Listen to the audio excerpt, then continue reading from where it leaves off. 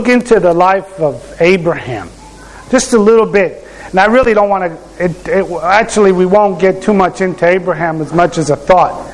But the idea of Abraham being the man of faith, the father of faith, the one that received a call from God.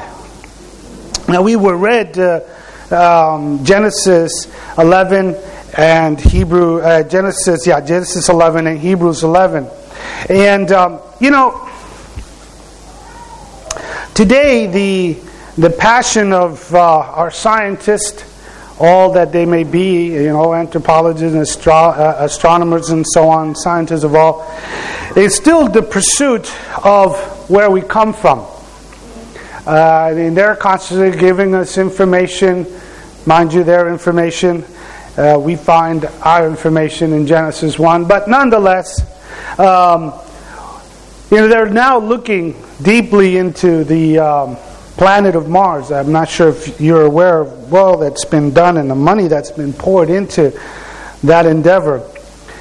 And it seems that as modern as we are and as technologically advanced as we are, we're still probing like orphans, asking ourselves those questions. Where did we come from?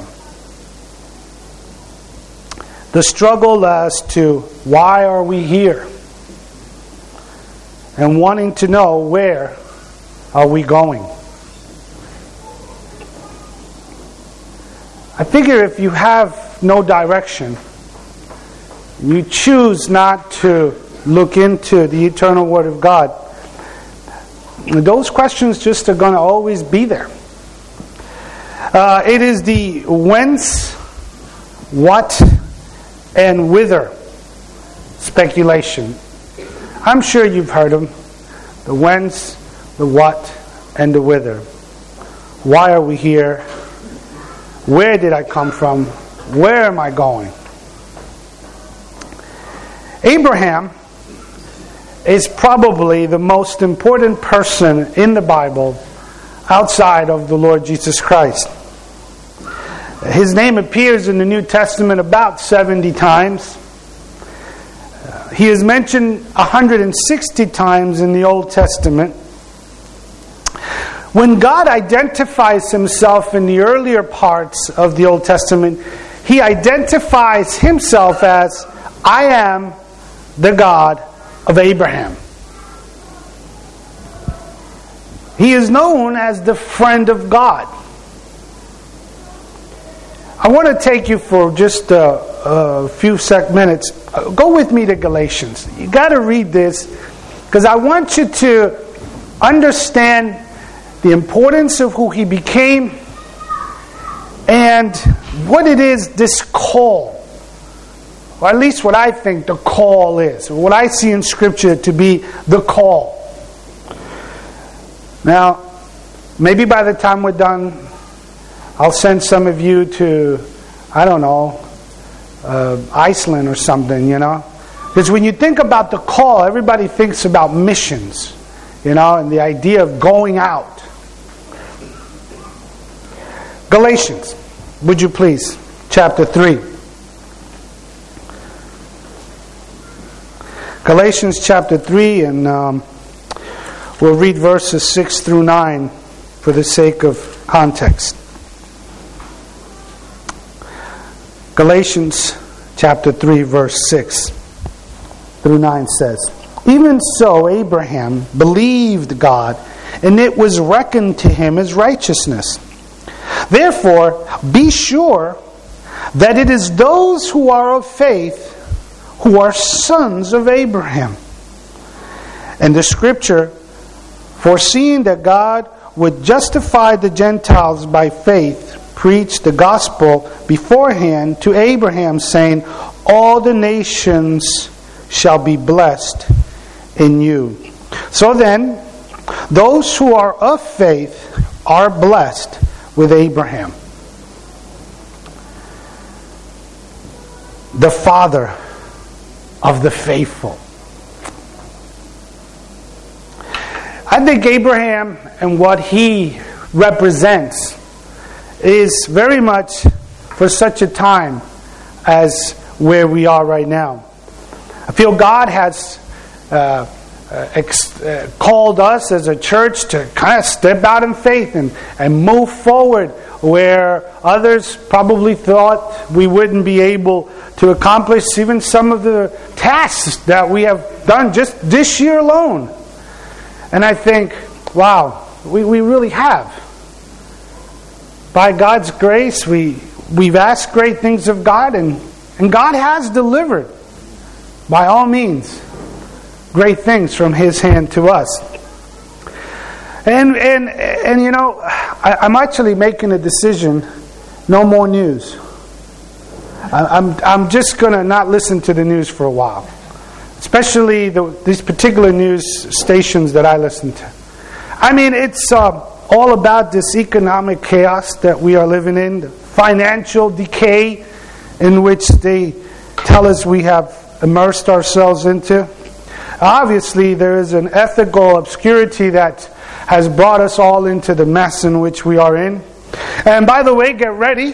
2012 is coming. That is the end of the world. I don't know if you know that. But, be advised. We did survive Harold Camping's predictions this year. 2 of them. We're still here. Not that I want to be here, mind you. Not that I don't want to go where God is. It's just that how do we face times in which we find ourselves? I want to approach this morning's word answering those the whence, the what, and the whither.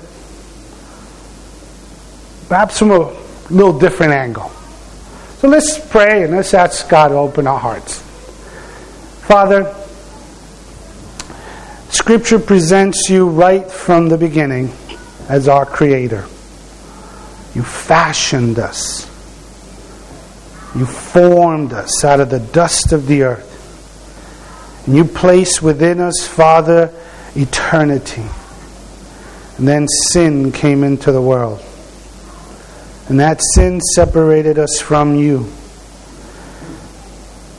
And from that day forward, Father, you have spent your energy, your men, your prophets, your Son, getting a message out to each and every one of who you are and of your open arms awaiting for us to come into your presence. May your Spirit guide us this morning. And we ask this in Jesus' name. Amen. Amen. Well, the whence. So where did you come from? Where did I come from? I mean, we all have a past. We all have a place where we have come from. Abraham receives a call in Genesis chapter 12. This is the call of a man who becomes the father of the faithful. So in Abraham, we find a very easy, understandable subject. Faith. He is a man known to have walked with God. Go back to Genesis chapter 12. We want to just look at that first verse in 12:1, where it says, "Now the Lord said to Abraham, go forth from your country, from your relatives, from your father's house, to the land which I will show you."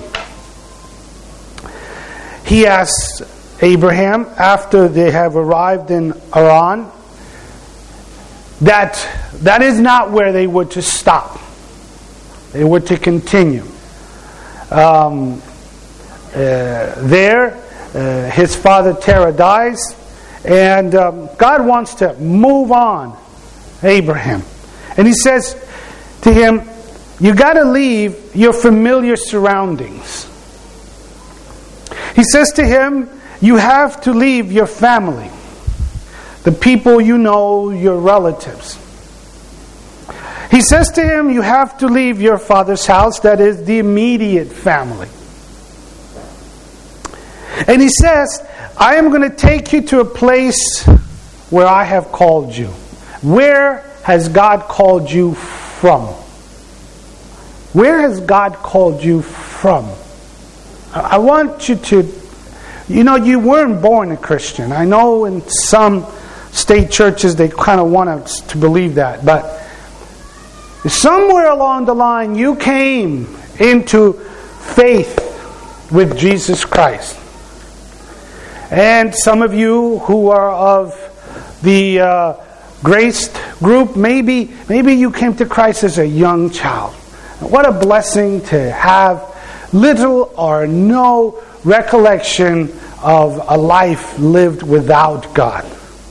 I think that is an awesome testimony.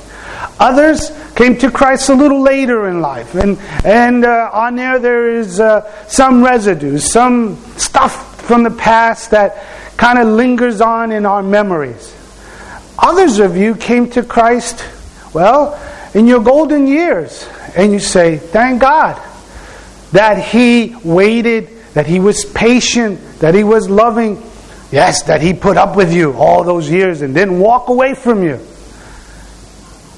We have a past. So where did God call you from? And what did He call you to?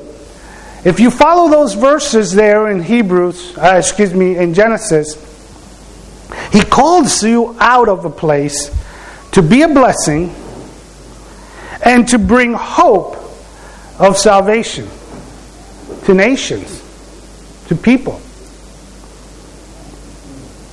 Where did you come from?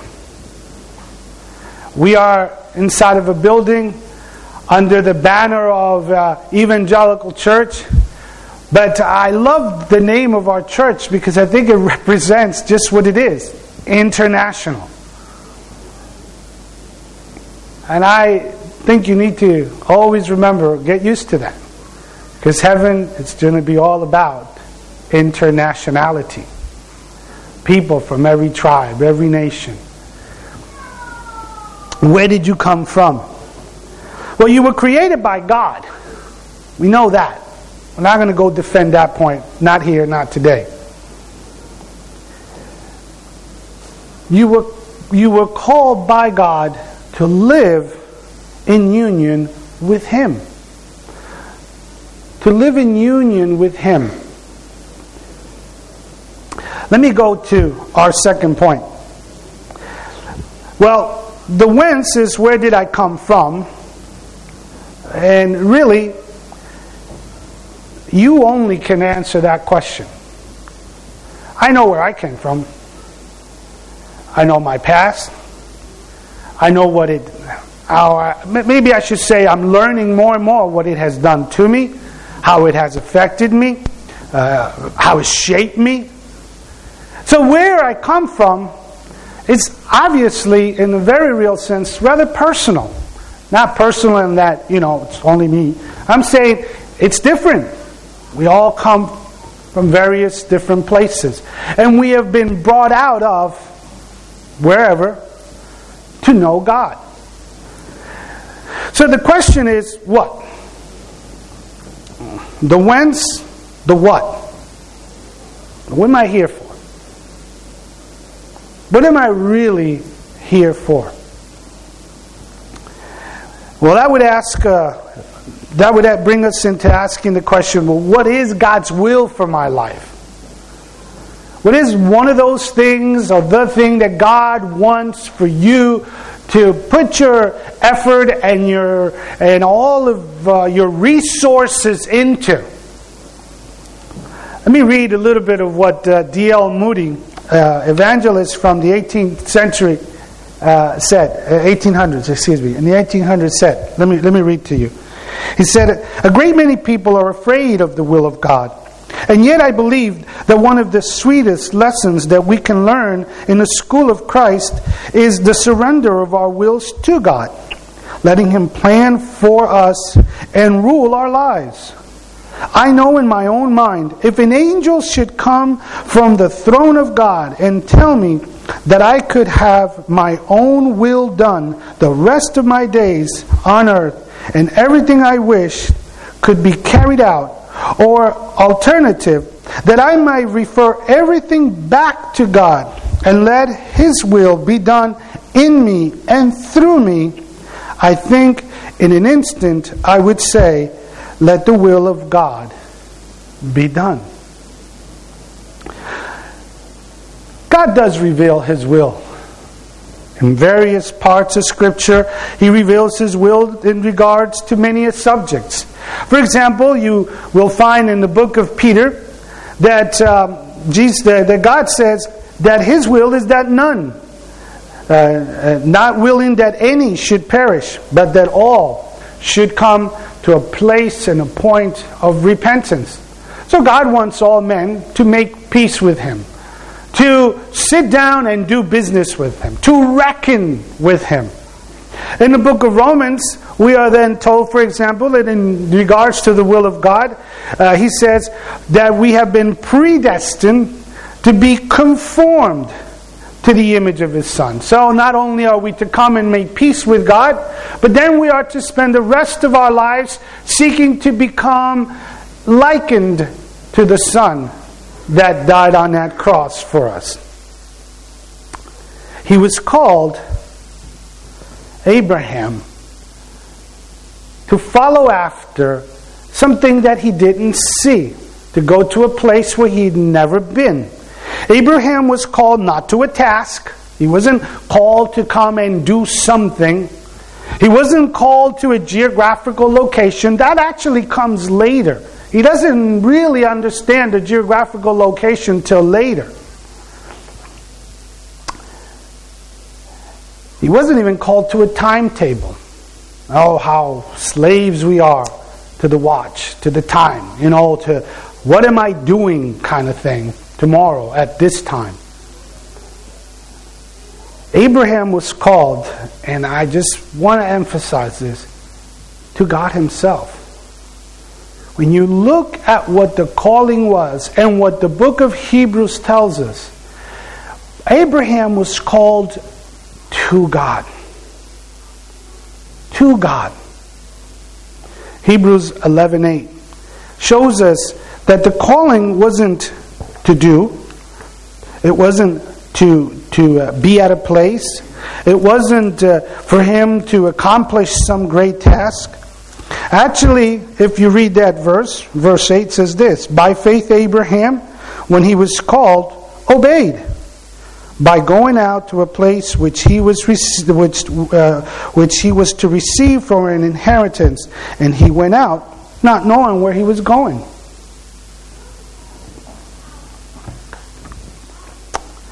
The where was not God's concern, and it really shouldn't be ours for our own selves. Because if it is, if the where becomes your concern, where am I going to be tomorrow and 10 and 20, and if you are concerned about the where, it will greatly disappoint you when you get there. God calls not to a task but to a place. You know what God calls to? He calls to Himself. We are so about doing. Our society is about doing, getting it done. We seem to think that it's very important that we are being productive. And I wonder, what is it that God needs you for that He can't get done without you? God wants you for Himself. Calls you to Himself. Abraham obeyed. It involved leaving family, surroundings, kindred, father, nephew. It involved living in tents for the rest of his life, his son's life, and his grandson's life. Because it wasn't supposed to matter where they were or what they were doing. What was supposed to matter was that they had come to God. Well, that brings us to our last one, which is the whither. So, if it's where did I come from, and it's what am I currently doing, then where is it that I'm going? If I am to just be called to God, where am I going? Is it important to know where you're going? And instead of getting us confused, and at the end you wonder what it is I was trying to say with this point, I'll just say it right at the beginning. Where are you going? In pursuit of God. And if anything else lights up in front of that, you're going in the wrong direction. Where are you going? In pursuit of God. You are on the move for God. To God.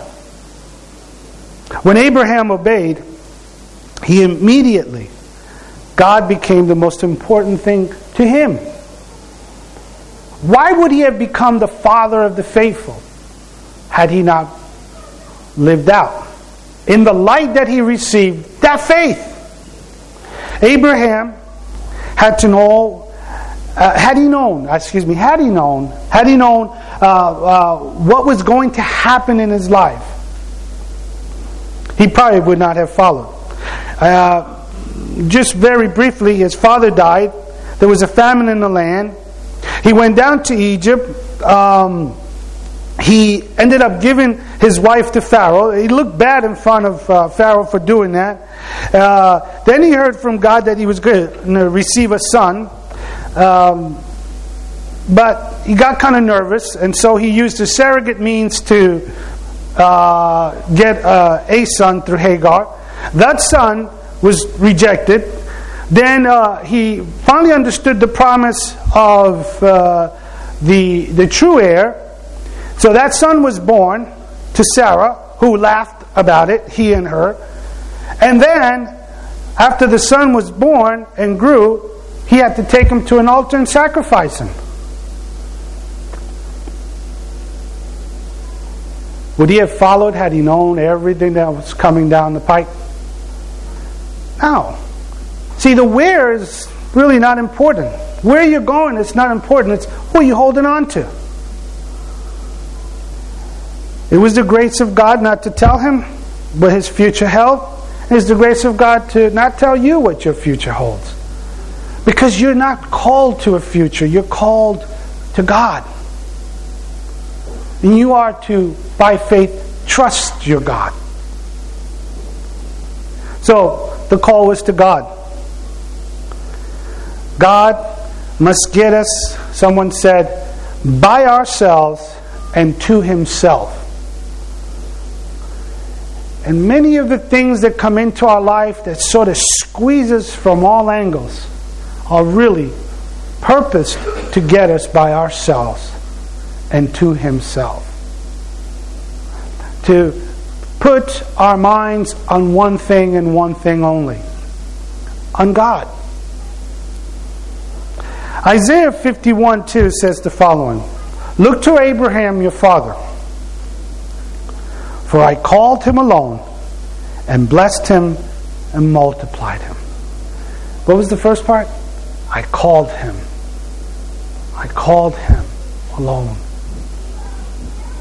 We are so concerned about the future, when really all God wants us to do is to live the present in His presence.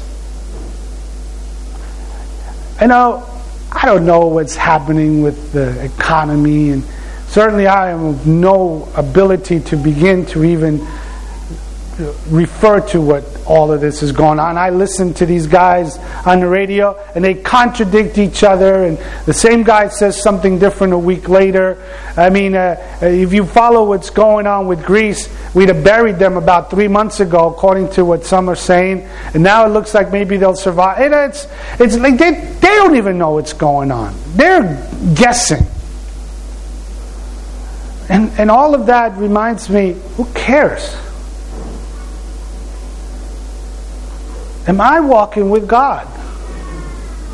I can't change certain things, but I certainly can make sure that I am right with God. And when our mind is all on the future and our mind is all on things that are outside of our control, then we've taken our minds off of God. And we've forgotten that He called us, and called us purposefully to Himself. Only to Himself. God wants us to Himself. To love Him, to know Him, to fellowship with Him, to be alone with Him.